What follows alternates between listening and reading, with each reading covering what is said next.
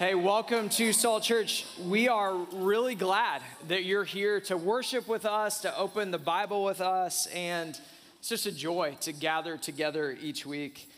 Around the beginning of this year, of 2021, we opened the Bible and began teaching a series through the book of Genesis. We've been kind of going just chapter by chapter through this book, and we've encountered some different main characters that we've been following and seeing how God interacted with them, the work that he did in their lives. And some of these stories have been a little bit crazy.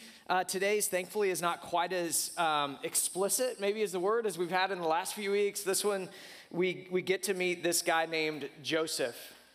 In fact, this guy Joseph, we're going to actually have him as our main character for the rest of our series in the book of Genesis. And by the end of this book, which is just like 4 or 5 weeks away, by the end of the book of Genesis, we're going to find Joseph in a place of great power, in a place of great honor, in a place of great blessing. Pharaoh, the king of Egypt, will say about Joseph in Genesis 41, here's what he says about Joseph: no one will be able to raise his hand or his foot in all the land of Egypt without Joseph's permission. Like, that is a great place of power. And with that place of power, Joseph experiences great blessing. But Joseph isn't selfish. He actually uses that place of great blessing to be a blessing to other people. It was his wisdom, it was his plan and his administration that saved all of Egypt from death in the midst of this severe famine that would come upon them. All the lands around Egypt would be rescued and saved because of the work of Joseph. Joseph received incredible blessing, and he was an incredible blessing to the people around him. And let's be honest, like, sign me up for that, right? Like, don't we all want to be in a place of great blessing, in a place of great power that we could use for good? Don't we long to live the life that is #blessed, right? If my 13-year-old was here, she'd tell me not to do that. That's not cool. You can tell me that. That's okay. Like, we want a life like that one, don't we? Even if we wouldn't be as noble as Joseph to use that place of blessing for the good and the sake of others, we would love to receive the blessing of God in our lives. But here's the question that I want us to wrestle with this morning. Here's the question. What does the path that leads to the place of blessing, what does that path look like and feel like? Like, what do we encounter on that journey that gets us from the place that we are to that place of blessing that we all desire? Like, how do we get there? Right, by the end of Genesis chapter 37, that's the chapter that we have today. Genesis 37, by the end of this chapter, Joseph ends up in Egypt. And Egypt would be that place of great blessing and great honor.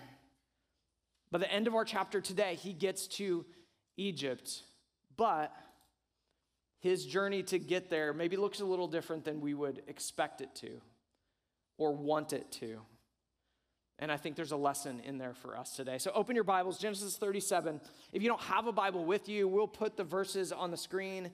If you don't own a Bible, we have a lot of them and would happily give one to you if that would be a blessing to you. Genesis 37, we're going to read the first 4 verses. Jacob lived in the land where his father had stayed, the land of Canaan.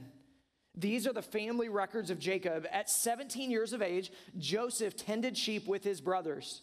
The young man was working with the sons of Bilhah and Zilpah, his father's wives, and he brought a bad report about them to their father. Verse 3, now Israel, that's another name for Jacob. Now Israel loved Joseph more than his other sons because Joseph was a son born to him in his old age, and he made a long-sleeved robe for him. When his brothers saw that their father loved him more than all his brothers, they hated him, and they could not bring themselves to speak peaceably to him. Now, a quick reminder about who Jacob is. Jacob is the son of Isaac, who was the son of Abraham. Abraham was the man, if you were with us, that you might remember way back months ago in Genesis 12, God made a promise to Abraham that says, I will give you land, I will give you a large family, and I will bless you so that you will be a blessing to others. Jacob, who was Isaac's son and Abraham's son. Jacob then had 12 sons, which imagine that, life with 12 sons. That would be crazy on itself. But the way that it happened, again, if you remember this from just a few weeks ago, he had 4 sons to Leah. Leah was his wife, who he was tricked into marrying and who he didn't love. He then had 2 sons with a slave of Rachel. Rachel was the wife that he actually loved, had 2 sons with her slave, and then 2 sons with Leah's slave, and then Leah jumped back in, and we got 2 more sons with her, and then finally he had 2 sons with Rachel, and one of those sons was Joseph. Imagine the world of hurt and brokenness and conflict that existed in this time, existed between these families. It shouldn't be a surprise that Joseph's brothers didn't like him very much. On top of that, Jacob favors Joseph. He favors him so much that everybody around knows it. They can see it, they can feel it, they experience it. And on top of that, Jacob had actually put Joseph in charge over his older brothers. Joseph was 17 and he was the boss over all of his older brothers. We read in the text that Jacob gave Joseph this long-sleeved coat. Other translations would say a coat of many colors. And what this coat designated, it was a gift that showed the favoritism of Jacob, but it also was a designation that Joseph was like management. He was a supervisor. He was the boss. So you've got Joseph, favored by his dad, in charge of his older brothers. And as you can imagine, his older brothers hated that. And they hated him. They didn't like the authority that he had. They didn't like the favoritism that their dad showed to him. They didn't like what he said. They didn't like what he did. They hated him. Put yourself in those shoes for a moment. Those shoes of Joseph, 17-year-old. I asked Nolan this morning how old he is. He's about to turn 17. The dude sitting in the back is Joseph's age, and his brothers hate him. He hadn't done anything wrong. Right? Like, you know what it's like to be the object of somebody's frustration and anger when you've earned it. Now think about what it feels like when you haven't done anything wrong. And they hate him. They're frustrated with him. That's where Joseph finds himself in the beginning of our story, as we get introduced to him. And what happens next actually isn't going to help their relationship. Keep reading, verse 5. And then Joseph had a dream. When he told it to his brothers, they hated him even more. He said to them, "Listen to this dream that I had. There we were, binding sheaves of grain in the field. Suddenly my sheaf stood up, and your sheaves gathered around and bowed down to my sheaf. Are you really going to reign over us?" His brothers asked him. "Are you really going to rule us?" And so they hated him even more because of his dream and what he had said. Verse 9. Then he had another dream and told it to his brothers. "Look," he said, "I had another dream, and this time the sun, the moon, and the 11 stars were bowing down to me." He told his fathers and brothers, and his father rebuked him. "What kind of dream is this you have had?" he said. "Am I and your mother and your brothers really going to come and bow down to the ground before you?" His brothers were jealous of him, and his father kept the matter in mind. Now, we don't get from this text that Joseph proudly, arrogantly was excited to run and show off and brag to his brothers, right? If that was one of my kids that had a dream like that, they couldn't wait until they woke up to tell their brothers and be proud of it. We don't get that he has ill motives or a wrong way of speaking about this. Now, he may have been a little naive. I think we could admit that. If you have a dream like this, it might not be best to go and just tell everybody, especially when they're going to bow down before you. But he just tells them what's true. He tells them what he saw. And we've got to remember that in this time, specifically with this family, dreams actually were a little bit different than maybe the random dream that you and I might have. Right? When my 4-year-old wakes up and tells me about the dream where these Paw Patrol characters came to life and were chasing him around, I'm not looking for the deep spiritual meaning in that. I'm not worried, are these toy action figures going to grow up and come to life and come after him? I'm not worried about that. But for this family, in this time, God had already used dreams. He'd already spoken to them through dreams. He had already brought to bear the things that they saw in their dreams. They knew that they were different. And the brothers, they react to the dream pretty much like we think they would. Pretty much maybe like you would if you heard a dream like that one. But look at how Jacob responds. It's interesting. At first, he rebukes Joseph and seems kind of exasperated at the thought that all of their family and their family lineage would like bow down and honor Joseph, this young boy in the family. But here's the language it used. It says, he kept the matter in mind.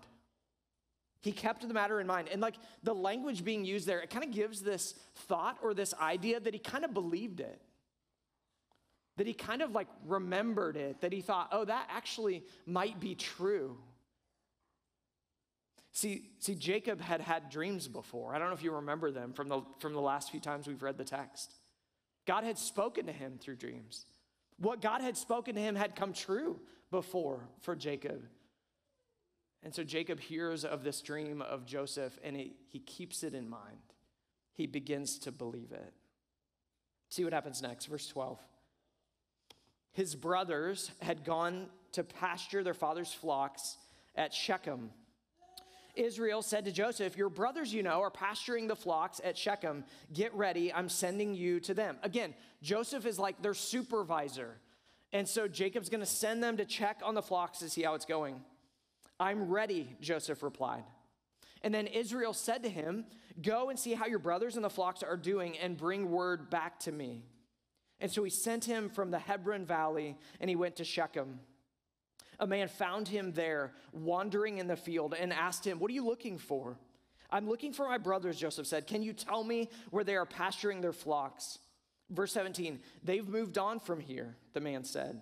I heard them say, let's go to Dothan. And so Joseph set out after his brothers and found them at Dothan. Now, I'm sure many of you have listened to like a little kid tell you a story, or I'll be honest, a teenage girl might tell it the same way, but you know how it goes. Like they start to tell a story and you're working hard to stay interested because you don't really care that much, but you know you should, and so you're listening, and then all of a sudden there are details being shared and there are tangents being told, and they're pointing out like every little detail that makes no difference in the story. It doesn't advance the plot line. You're trying really hard. That 1 minute story becomes 10 minutes. Pretty soon you're disengaged. Like you know what that's like, right? If you don't, my kids have got a lot of stories. Just ask them, they'll tell you a story. And here's the thing, this part of our text feels like one of these little just details of a story that doesn't seem to matter. Or the brothers are angry and jealous with Joseph, and pretty soon we're gonna see what they do as a result of that anger and that jealousy, and sandwiched in this middle is this section about Joseph wandering around and meeting some dude in a field. It seems superfluous, it seems extra, it doesn't seem helpful, but actually, church, it's actually really critical to seeing what's going on here, to understanding the lesson that God is trying to teach us. It might feel unnecessary, but it's really not. Because here's what's happened through many times in our story in Genesis. Like we've had often, like 2 or 3, maybe 4 times, our main character has been highlighted in the story and some stranger has come up to them. Some man he's met on the road who had a message for him, had instruction for him. And almost all of those times, that's actually been like an angel of God that he sent to give a message. And now we don't see that this stranger wandering in the field is an angel, but there is no doubt that he is sent by God to tell Joseph something. I mean, what are the odds that Joseph is wandering around in a field that happens to have this same dude in the same field? The same dude that actually was there maybe weeks earlier and heard his brothers say where they were going to take the sheep. What are the odds that that would happen? Not very good. What are the odds that when this man would say, I think they went to this place, that Joseph would go to Dothan and find them there? Dothan, 14 miles away. And it's not just Joseph like jumped in the pickup truck, headed over to the next field. No, that would have been 2 or 3 days of a walk for Joseph to find his brothers and to find the pastures. If Joseph didn't run into this man, he might have wandered for weeks and months. He may have never found his brothers, may have never found their flocks. God made sure that Joseph found his brothers. And here's where our text gets challenging emotionally and theologically. Or like, have you ever met some random person on an airplane or sat next to them on the bus, and you end up having this really great, really encouraging, really like God-honoring conversation? And at the end of that conversation, one of the two of you might say something like this, super churchy phrase, but you might say, boy, God just ordained us to meet today. Man, isn't God good who set us up to have this beautiful, encouraging, great conversation today?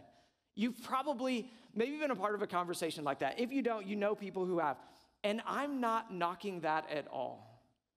We should praise God for setting up encouraging, building conversations in our life, and he does that. We should celebrate that. But here's what we're less likely to do. When our car breaks down, or when our alarm doesn't go off, or something far more terrible happens, what we aren't quick to say is, I'm so glad God ordained that to happen. Man, isn't it good that God set me up to be frustrated and disappointed and angry? Have any of you ever said that? Not once. But does God have any less influence over our bad days than he does our good days? Like, does God have any less power to stop the bad things from happening as he does making the good ones? See, God needed Joseph to get to his brothers because God needed Joseph to get to Egypt. Like, God needed that to happen, and so God orchestrated this meeting with a stranger to give him directions to go find his brothers. But what happens next in the story of Joseph is anything but fun. Like, this is not some exciting, enjoyable adventure for Joseph. He is going to be betrayed by his brothers. He is going to be thrown in a pit, and he is going to be sold as a slave to Egypt. And while God didn't make his brothers commit those acts of injustice, what God also didn't do was rescue Joseph from it. Stop it from happening. Send Joseph the other way. Right? God could have spoken through this man in the field and said, don't go to Dothan. That place awaits terror and danger and tragedy for you. Go the other way. But he didn't. Look at what happens to Joseph, starting in verse 18. They, his brothers, saw him in the distance, and before he had reached them, they plotted to kill him. They said to one another, oh, look, here comes that dream expert. So now, come on, let's kill him and throw him into one of the pits. We can say that a vicious animal ate him. Then we'll see what becomes of the dreams.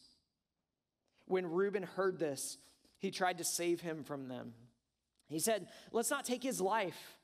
Reuben also said to them, don't shed blood. Throw him into the pit in the wilderness, but don't lay a hand on him. He was intending to rescue him from them and return him to his father. Verse 23, when Joseph came to his brothers, they stripped off Joseph's robe, the robe of many colors that he had on, that symbol of favoritism, that symbol of authority. They ripped it off, and they took him and threw him into the pit. The pit was empty without water. They sat down to eat a meal, and when they looked up, there was a caravan of Ishmaelites coming from Gilead. Their camels were carrying aromatic gum, balsam, and resin going down to Egypt. Judah said to his brothers, what do we gain if we kill our brother and cover up his blood? Come on, let's sell him to the Ishmaelites and not lay a hand on him, for he is our brother, our own flesh. And his brothers agreed. When Midianite traders passed by, his brothers pulled Joseph out of the pit and sold him for 20 pieces of silver to the Ishmaelites, who took Joseph to Egypt. When Reuben returned to the pit and saw that Joseph was not there, he tore his clothes. He went back to his brothers and said, the boy is gone. What am I going to do? And so they took Joseph's robe, slaughtered a male goat, and dipped the robe in its blood. God could have intervened. He could have stopped Joseph from getting to his brothers. He didn't. He didn't. And this is what happened to Joseph. Like what we read, that is what happened to Joseph. He was almost killed. And then he was rescued by the actions of Reuben and Judah as they worked to preserve his life. But then he's sold as a slave into Egypt. Like, imagine the fear in Joseph's heart. Remember, he's only 17 years old. the anxiety and the wonder about what would happen to him. And I wonder how often he thought about those dreams. Right? How often, as he was being dragged along this route as a slave being sold into Egypt, I wonder how often he thought about those dreams and thought, God, like, is this what you meant? Like, is this the path to that place of blessing that you were showing me? Did I just get that dream wrong? Like, what is going on? As he would begin to question God and wonder about God. Like, are we headed in the right direction? God, do you know what you're doing? Are you in control? Are you good? He had to be wrestling with those questions. See, it's easy to credit God when things are easy. It's easy to credit God when things are fun and make sense in our own minds, but it's also easy to discredit God, to doubt him, to blame him when things don't go well. We don't actually get a window into what Joseph was thinking, right? We don't hear from him in the back half of this text. I don't think we have to work hard, do we, to know what he felt, to know what questions he would ask, the doubts he would have. As he's being dragged along on the way to Egypt, he had to be wondering, God, are you still with me? Are you still in this? God, I know that you say you're good and that I want to say that you're good. Are you still? God, I think that you're powerful and in control, but it seems like things are out of control. This couldn't be the plan for my life, right? This hurt, this abuse, this injustice, this surely couldn't be the path towards blessing, could it? He had to be asking those questions. Look what happens next. This is the end of our text. The brothers sent the long-sleeved robe to their father and said, "We found this, examine it. Is it your son's robe or not?" His father recognized it. "It is my son's robe." He said, "A vicious animal had devoured him. Joseph has been torn to pieces." And then Jacob tore his clothes. He put on sackcloth around his waist and mourned for his son many days. All his sons and daughters tried to comfort him, but he refused to be comforted. "No," he said, "I will go down to Sheol to my son mourning." And his father wept for him. In verse 36, meanwhile, the Midianites sold Joseph in Egypt to Potiphar, an officer of Pharaoh and the captain of the guards. By the end of this chapter, by the end of chapter 37, Joseph ends up in Egypt. And in the coming weeks, we're going to see it doesn't go completely easy and smooth at first, but eventually Joseph ends up in this place of great blessing. Great blessing for himself, but even more importantly, he was a great blessing to many others.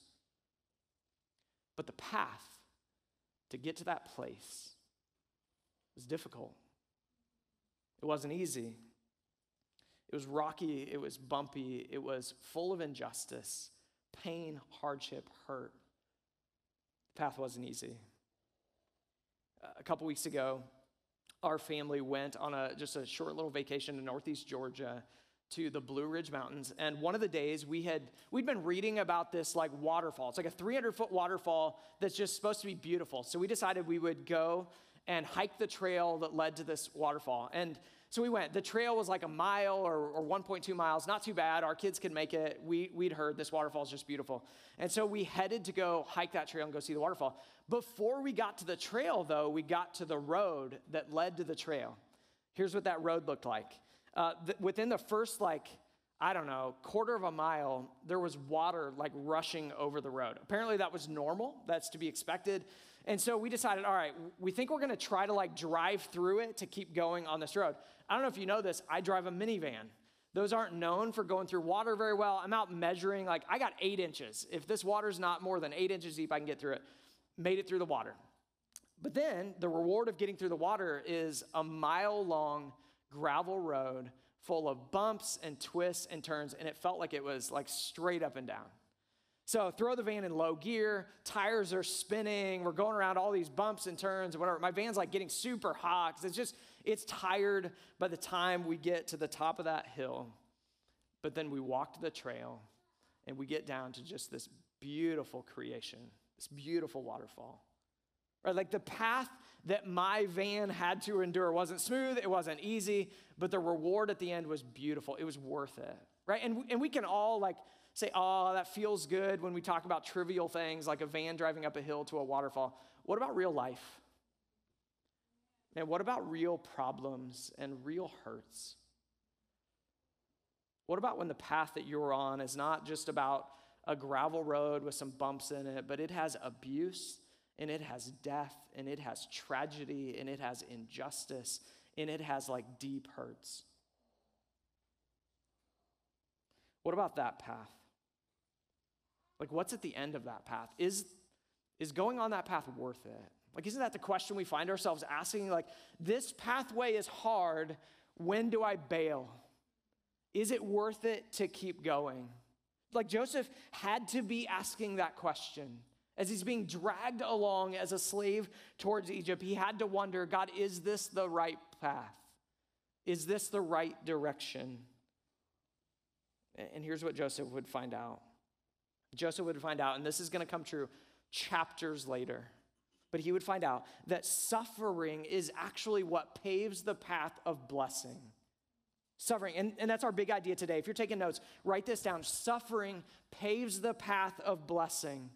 Now, is suffering required to be a person who has a life blessed by God? I can't find a passage of scripture that says to be blessed by God, you must suffer. But here's what's true.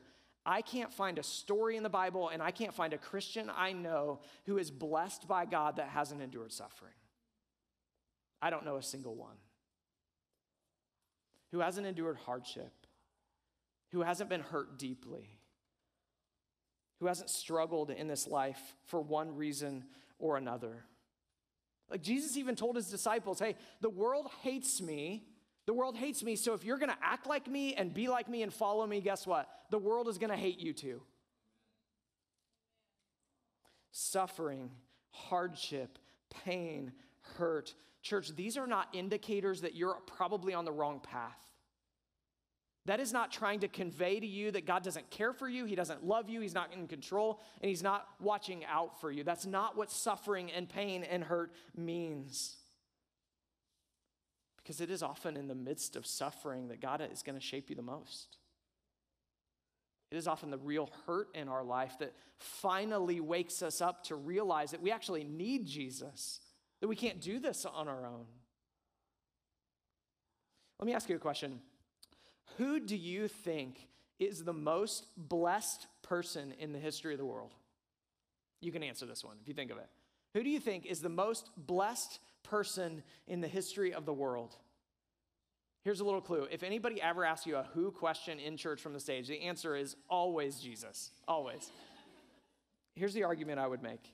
Jesus experienced true intimacy and true relationship with God the Father. That is blessing. And because of the work of Jesus, millions and millions and millions of people have had their sins forgiven, and they will spend eternity in intimate relationship with God the Father. That is being a blessing. I would argue that Jesus is the most blessed person who has ever walked on this earth. And here's what's true. You and I, we couldn't experience closeness with God if it wasn't for Jesus. We couldn't experience forgiveness of our sins if it wasn't for his work. We couldn't have received the greatest form of blessing that this world has ever known if Jesus didn't do what Jesus did. But let me ask you, what did the path of blessing look like for Jesus? Was it smooth? Was it easy? Was it a fun adventure? He was ridiculed. He was mocked. He was persecuted. He was spit on. He was whipped, he was beat, he had nails driven through his hands and his feet, and he was murdered on a cross. His path of blessing was paved with suffering. It was full of it, saturated by it. And so if we want to follow him, why would we think our path would be any different? If you're sitting in here this morning and you don't know Jesus. You found your way here because you thought it sounded interesting or somebody tricked you into coming or drug you along with them. But if you would say, I I don't really know Jesus. I'm learning about him. I'm not sure if I want to give him like trust and control over my life yet. I'm just checking this thing out. Here's the warning that I want to give to you today. Because you might hear some preachers out there telling you that the blessing of God is at the end of a path filled with fun and ease and everything you could ever dream for. They would tell you that if you just have the right amount of faith and if you just pray just the right way, and oh, by the way, if you donate enough to their building campaign to build them that next big house, like you can have the blessing of God. And I'm going to tell you, that's garbage. It's garbage. You won't find that in Scripture. And you won't find that by looking at the lives of hundreds and hundreds of people who walk with Jesus, who have endured suffering and hardship and pain. The path of following Jesus, the path of receiving and giving the blessing of God in your life, that path is not an easy one. It's not without bumps and bruises. It's not without pain and frustration and hurt and heartaches. It's not easy, but it is worth every tear. It is worth every moment of fear and frustration. It is worth every heartache. It is worth every doubt because the blessing of God far outweighs any of the suffering.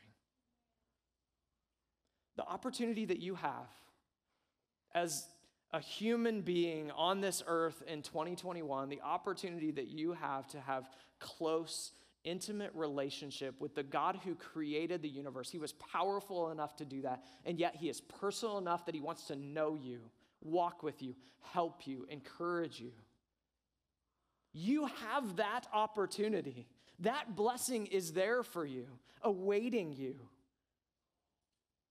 But it's not always going to be easy. I mentioned a few weeks ago that my dad passed away at age 54. And again, as you can imagine, for our whole family, it was just a place of grief and sadness and heartache, just wondering, like, what does this mean? Like, what is ahead for us? And you can imagine my mom especially finding herself in that place. And a couple days after Dad passed away, a lady who was a friend of my mom's and a really good friend of my grandma's came up to my mom, and I'm going to warn you, bless her sweetheart. Isn't that what you say in the South when you're about to trash somebody? Like, bless her sweetheart. She really meant well.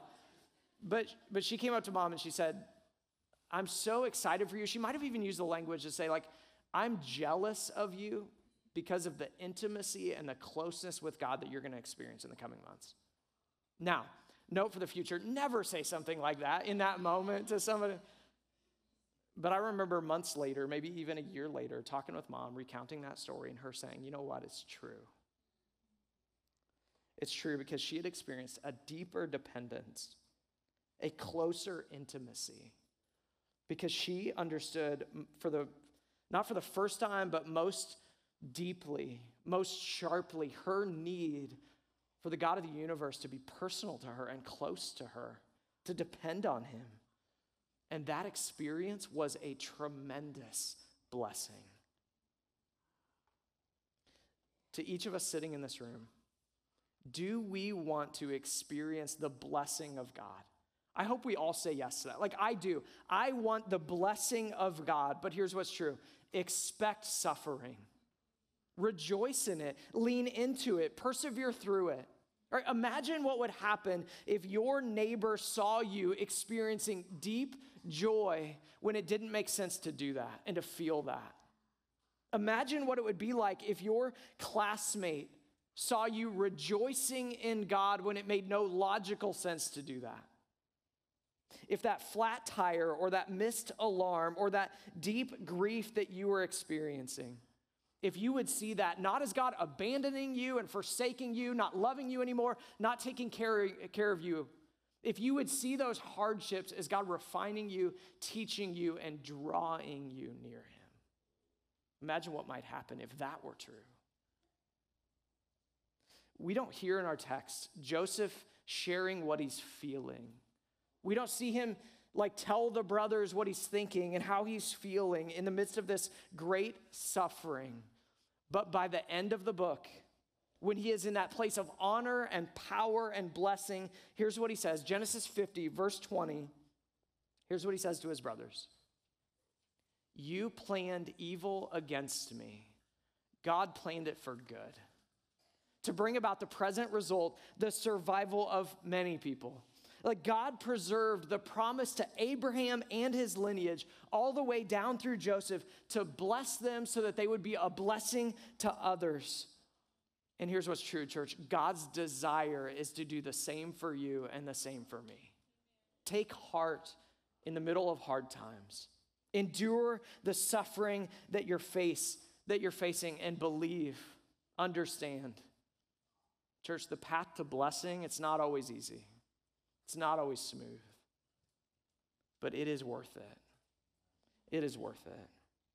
Because no matter what anyone around you ever does to you to intend it to be for your harm and for your evil and for your detriment, remember and believe what Joseph knew, what he believed. You planned it for evil. Oh man, God used it for so much good. Believe that truth today. Let's pray.